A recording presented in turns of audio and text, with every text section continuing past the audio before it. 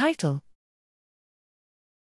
PNMA2 forms non-enveloped virus-like capsids that trigger paraneoplastic neurological syndrome. Abstract: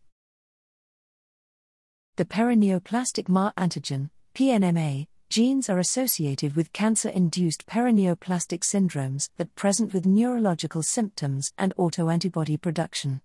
How PNMA proteins trigger a severe autoimmune disease is unclear.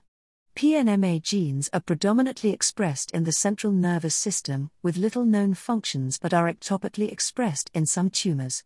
Here, we show that PNMA2 is derived from a Ti3 retrotransposon that encodes a protein which forms virus-like capsids released from cells as non-enveloped particles.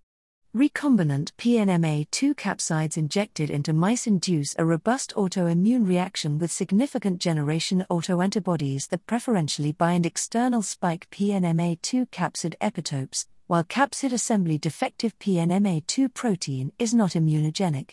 PNMA2 autoantibodies present in cerebrospinal fluid of patients with anti-MA2 paraneoplastic neurologic disease show similar preferential binding to PNMA2 spike capsid epitopes.